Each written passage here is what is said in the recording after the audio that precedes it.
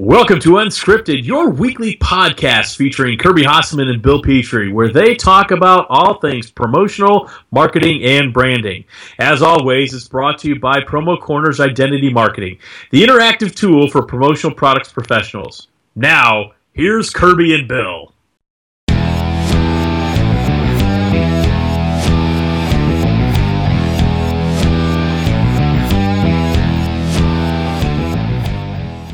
Good morning, promotional products professionals and other people in the industry. You know who you are. I am Bill Petrie, your co-host for this week's episode of Unscripted, and with me, as always, my good friend, my good pal, all-time all-star player man, PPAI rising star from Coshocton, Ohio. Let's give it up for my co-host, Kirby Hasseman. Kirby, as I always have to ask, how the hell are you today? Man, I'm better now. That's one heck of a intro there, and PPA Rising Star. That's funny. I'm a little jacked up this morning. I actually had coffee, which I Really? very rarely have, and people can probably tell I've had a little bit of coffee. So I'm having a good time here on the podcast. So we get started. And, I want to see. Oh, just kidding. Not that jacked up. You've had some coffee, not the booger sugar. I did not partake in the booger sugar this morning. Good to know.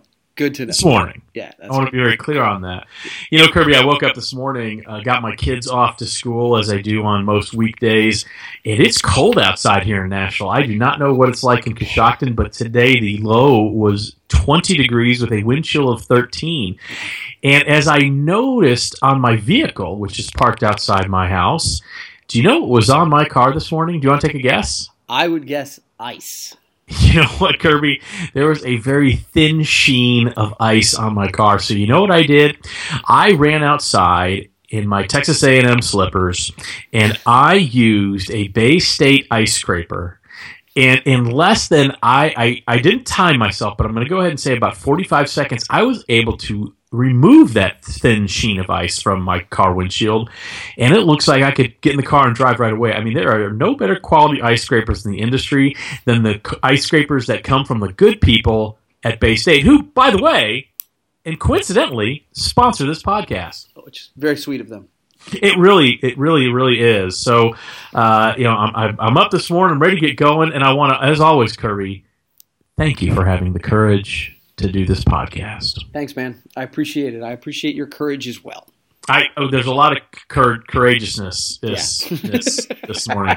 Kirby, do you have a topic to start us off with today? Yeah. We'll go a little personal here. As you know, we had lost an internal team member here several months ago. I do know that. Yeah, and so that was a big shift for the company because we've operated for the next couple months where we're like, okay, we want to make sure we absolutely need to replace that position. Mm-hmm. What I've decided to do is replace the position, just kind of made that decision the last week. Okay. But I want to make a little bit of a shift. It's historically been a customer service position. I want to shift that to like an inside sales assistant kind of deal. Something a little more revenue producing, it sounds like. Yes, exactly right. Want them to be able to justify their own existence within the organization. But so I say that just to say, look, one of the things I'm going to be doing is looking for a hire. And I know that's something that regardless of distributor, supplier, we all go through that. Those of us wanting to grow, we're going to need people to be a part of the team. So what should I be looking for? Like, I know that you help people in that way, right? I do. Yeah. And so what are some things? What are some attributes? What are some things I should be looking for in the perfect hire? And I want your opinion, but I also want to hear from, the audience. Sure. So go ahead. So I'll give you my opinion. For too long, I think people look for a certain skill set when they're hiring. Mm-hmm. And I have completely made a shift away from that because most, if not all, skill sets can be taught. Right. What I can't teach is culture, and I can't teach care. Mm-hmm. And so when I haven't been in a position really to hire for a couple of years, but I've done it a lot, and I've made a lot of mistakes, which is unfortunately how you learn how to hire, right? You hire someone, and then 3 days in, you're like, they're not going to make it. I know they're not going to make it, but now I've got to do this little dance of trying to help them make it. Right. So I've made completely the shift in hiring for culture. There's nothing worse in an organization than a culture killer. Someone who is consistently negative, someone who complains about everything, because I don't care what job you have, there are positives and there are negatives. So we can all focus on bitching about the negatives or focusing on the positives. So I want someone who can deal in a fast-paced environment, does not need a hell of a lot of direction, and is a self-starter. So I really look for those type of things. So when I interview somebody, Kirby, I don't walk in with a whole list of questions. I actually just want to have a conversation with them. I want to get an idea of who they are at their core. Are they someone who has a great attitude just towards life, or is it doom and gloom? Right. So, for especially the role you're hiring for, you're going to want someone who has an effervescent personality, and there's your big thesaurus word for the week. But you want someone who's going to be able to bring energy to it, and you're going to be able to. That's going to be able to translate through the phone, right? So, to me, the hiring it's an art. It is not a science. Yeah. It is absolutely not a science, and there's no list of questions that are ideal. But I think if you hire for culture, and I've been to your little factory up there in Coshocton, and I don't know the skill sets of your team. What I do know is that they like what they do, and they work well together. And so I think whatever talent gaps there may have been, or skill set gaps there may have been, those have been learned. And like I said, you can't teach care, and you can't teach culture and attitude. Those are inbred in people. Yeah, it's funny. I think we're on the same page in that respect. It's a lot of times I always say that I wanted to create a company that I wanted to come to work at. And so part of what I'm trying to get at with an interview is, do I want to hang out with this person 5 days a week, right? And the other thing that we've said before is we really, especially in this position, we need a person who gives good phone. So that almost made my promo pants go crazy. I had a feeling it might. Well, cool. All right. Well, that's good tips. And like I said, I would love to hear from the audience of any tips they have too. Can I add one more thing? Yeah, and it's just an interesting comment. So I have a friend, not in the industry, but when he does hiring, he meets them for the first interview after hours at a bar. Oh, yeah. And he does that because he wants to see the job he usually is hiring for is someone who's going to have to act in a social setting. So there's going to be alcohol involved and things like that. And he wants to see how the candidate is going to act. Are they going to have 3 drinks during the interview? Are they going to politely decline? Are they going to be able to focus on the person talking? Or are they distracted by all the things that are happening in the room? And it's a very interesting perspective. I'm not sure I would advocate that. But I really like the idea behind it. Yeah, well, it's funny. Tim Fargo, I interviewed him, and that was one of his big things. He took people to a bar during the interview because he said same thing. That's where they're going to do. So his lesson was not necessarily take them to a bar, but take them to where they're going. Watch them do their job. And he had said that he had a candidate that literally went to the bar and watched an entire hockey game with his back to the interviewer. That's awesome. So, I think that's hysterical. That is great. That is great. You got a topic? I do. So one of the things I did this week, I was responsible for The Dish this week for Promo Kitchen, which is a weekly article where a rotating group of chefs, and you're a Promo Kitchen chef as well, takes responsibility to find 4 to 6 articles that are pertinent to the branding, promotional products, marketing industry. And one of the articles I pulled this week was titled "The Role of Color in Branding," which is something that always fascinates me. Okay. And I wonder, I want your perspective on this. I mean, you've had, I don't know how long you've had the same logo and the same colors. That's something you can share or not share. That's up to you. But when you designed your logo, your brand, did you consciously think about the colors you wanted to use? Or was it just, I like that color type thing? Yeah, it's so funny. I as a branding representative, right, I should be able to tell you that I guess I gave it thought, right? But in reality, I really like blue. That's the honest to goodness truth. I know I should have spent more time and I know, I've read all the studies about what blue represents, what red represents, what, all that. Right. And at the end of the day, blue is, I can justify my decision based on what it says they represent. But at the end of the day, if you look at most of the shirts in my closet, if you look at the things I buy, I like Hossmann Marketing Blue. Okay, so do you remember what blue stands for? Just out of curiosity, this is a pop quiz. Yeah, Kirby. No, it's fine. The study that I most recently talked about it being soothing and relaxing and putting you at a sense of ease. Interesting. So the one the infographic that I had shared, and I just so you know, I happen to like blue as well. Yeah. So the Brandivate logo is blue and silver. I just like the combination, not because I'm a Cowboys fan, although I am. I mean, really, it has nothing to do with it.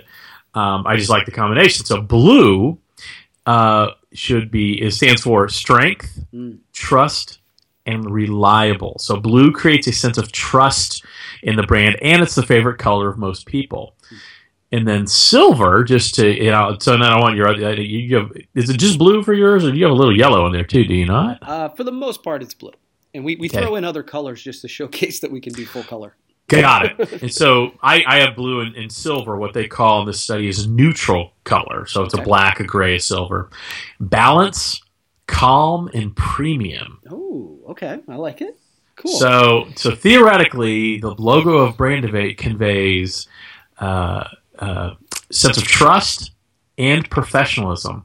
I'm not sure how accurate that is. I'd like to think it's accurate. That's for other people to decide, right? I mean, that's at the end of the day. I give talks where the most recent one I gave was at the Imagine Brands sales meeting last week in beautiful Tampa Bay, Florida, and one of the things I talked about was, when do you give 100%? You can't give 100% 100% of the time.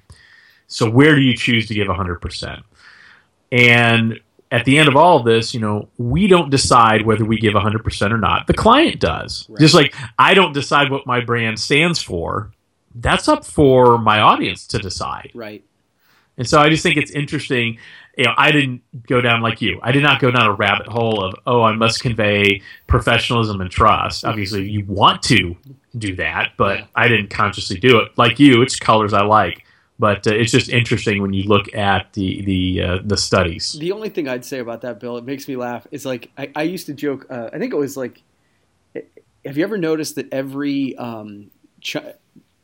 fortune cookie gives you a good fortune? Never, so I say that to say, like, all these color studies, none of them says, use this color because that represents that your brand will be a shit show.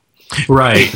Right. I think periwinkle might be that color. Okay. I'm not positive. Again, I'm a simple caveman, but I think periwinkle indicates you're weak and have zero game. I believe that's what periwinkle stands for. Okay. So any of you who have a periwinkle logo may want to rethink that. Yeah. Well, it's good advice you get on Unscripted for sure. It really is. Yeah. I mean, folks, you don't get this anywhere else.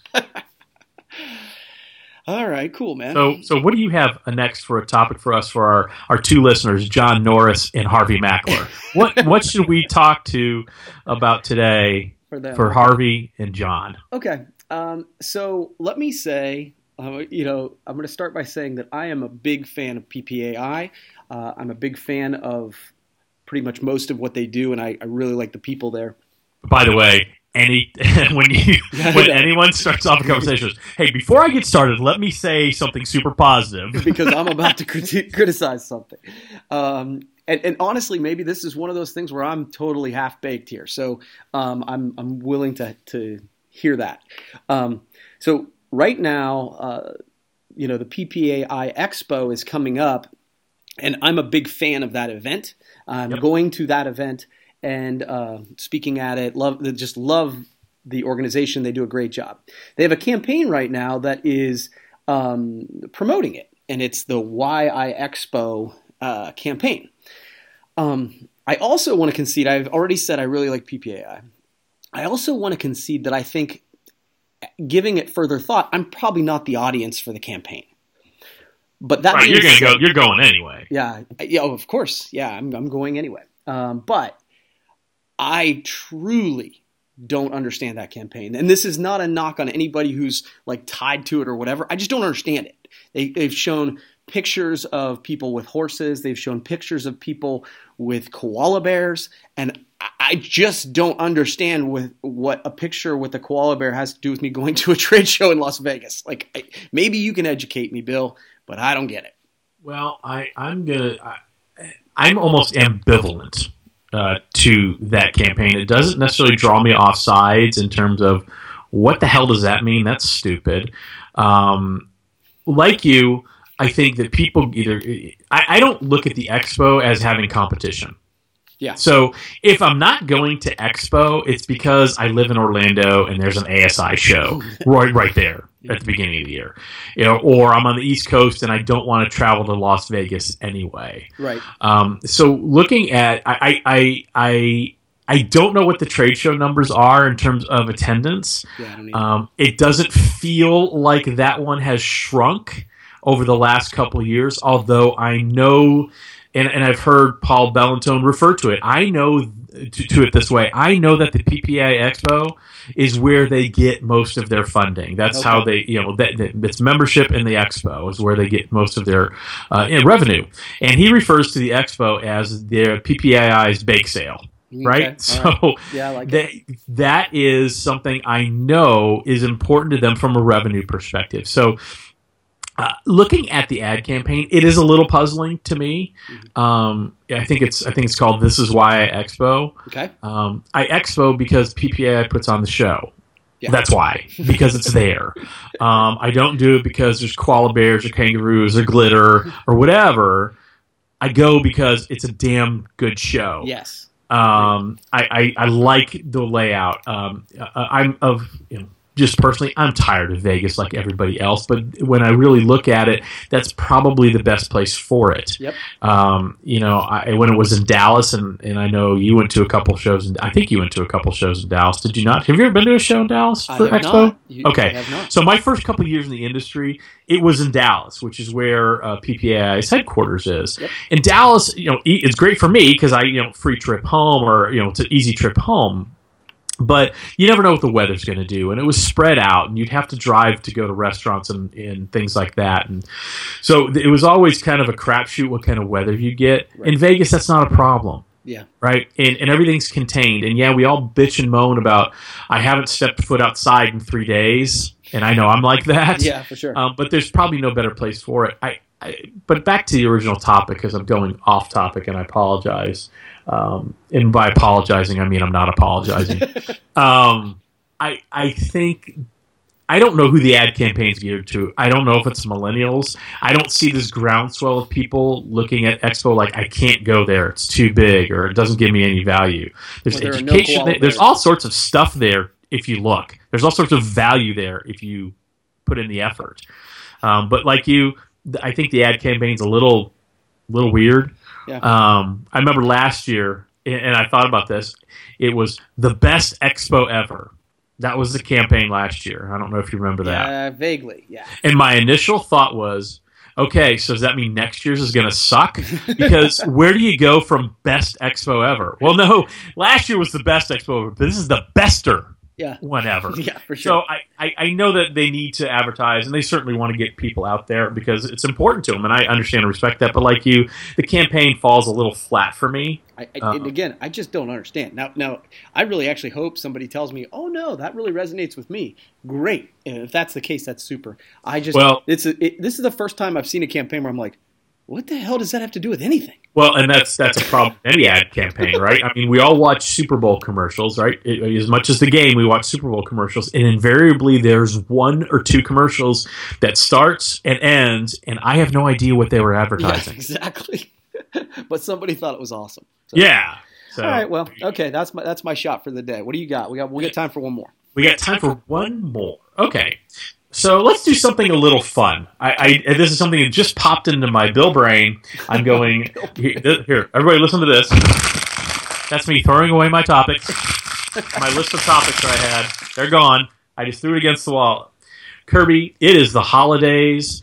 It's time for all sorts of goodness and things like that. I want to know two things. What is your favorite Christmas carol, either secular or non-secular, favorite Christmas song, the one that really gets you in the mood. And what is your favorite Christmas cookie? Oh man. Okay. Let's see. Favorite Christmas carol Or song. It could be song, a song. whatever. Yeah, that's a good one. Really like Joy to the World, if you're looking, just as kind of a traditional one. Sure. And then, was it the John Lennon tune? So This Is Christmas. This Is Christmas, I really like. Nice. So that's that. And then Christmas cookie. Yeah. This is going to be, I don't like sweets. I don't. Whoa! Yeah, not a cookie guy, not a cake guy. Like literally for my birthday growing up, my parents would be like, "What kind of cake do you want?" And I'd say pizza. I don't like sweets. Sorry. Let's be clear here. First of all, cake sucks in general. Pie is far superior. In fact, for every birthday, I don't get a cake, I get a pie, and I'd rather have a pie. You know why? Because you can get really bad cakes. I've never had a bad pie. Okay. So I understand. So you don't know Christmas cookies for you. Yeah, sorry, man. How about you? What about the one Christmas song that just makes you want to turn the dial? You can't turn the dial fast enough. Wow. Honestly, there are. I don't know that I could narrow it to one. Okay. Yeah. Give me one. Yeah. I tell you what. You give me yours. Give me a second to think about it. Okay. All right. So, one of my favorite Christmas songs. I love "Let It Snow." I love a traditional, like Dean Martin singing or Nat King Cole singing "Let It Snow." I really like that song a lot. I also love the John Lennon, So This Is Christmas. That always gets me in a good mood. I also like Do They Know It's Christmas? I know it's not really a traditional Christmas song, by Band Aid from 1984, but it always reminds me of giving back and all of that type of thing. So I really like that. As far as Christmas cookies, Kirby, I do like the sweets. I am not a communist like you, so I do enjoy the occasional sweet here and there. Yeah. And so when it comes to a holiday cookie, boy, there is nothing better for me than a high-quality snickerdoodle. Okay. Love me some snickerdoodle. Yeah. And not only is it fun to eat, gosh darn it, it's fun to say. Yeah, I had a feeling. Yeah, my kids love those. Yeah, absolutely. Do they? Yeah. And as far as there's a couple Christmas songs that just make me want to throw up every year. And this one pains me to say. I am a huge fan of this man. I followed his career. But I got to tell you, Wonderful Christmas Time by Sir Paul McCartney. Oh, yeah. It is like a cheese grater on my spinal cord. I don't know what kind of organ they used in that song, but it is so horrible. Can't deal with it. And then from an old-timey type Christmas song, Santa Baby just creeps me out. It's a seductive song about some chick who wants to have a little Yule log fun with Santa, if you know what I'm saying. That's a good one. I hadn't thought of that one, and that is one of the ones that I'm like, and you know what it is? I think it's the Christmas songs. Like, I actually really like Bruce Springsteen, but I'm super over his one tune where he asked what's his head if he's got a saxophone for Christmas, and that is a beating. Yeah, I'm over that. You know why? Because that song lasts, I don't know, like 97 minutes. Yeah, and then 3 minutes later they started again. Yes. So yeah, no, Santa Claus is coming to town. Yep, that's good. That's actually pretty good. And by the way, another positive one, and it depends on the time, but like Christmas Eve, Silent Night. I love that. Always one. good. I love that. Always. Yeah. So okay. One other one real quick that I can't stand, and it's in one of my favorite Christmas movies, Elf, but Baby It's Cold Outside drives me to the moon. It's like two separate songs, and they're singing over each other, and it's I really rapey. can't stand that one. Yeah, no, I don't like that one either. I'm with you. All right, bro. Well, that's a good one. Super important topics. Yeah, absolutely. But as I mentioned earlier, Kirby, it is cold outside. I'm not going to sing the song. And because it's cold outside, I am super glad that I have gone to Baystate.com and I've gotten myself and my clients a fabulous ice scraper. Because you know what? Baby, it is cold outside, and I need to see to drive. So when I have a less chance of veering off the road when Santa Baby comes on because I can't turn the radio fast enough. Yeah. So I'm really thankful for the good people at Bay State and their high-quality ice scrapers. That's a good one, man. Well, hey, great job today, and we'll catch you again next week. You bet. Good luck with your hiring. Have a great week. Thanks, buddy. Once again, thank you for listening to Unscripted with Kirby Hasseman and Phil Petrie. As always, brought to you by the good people at Promo Corners Identity Marketing, the interactive tool for promotional products professionals.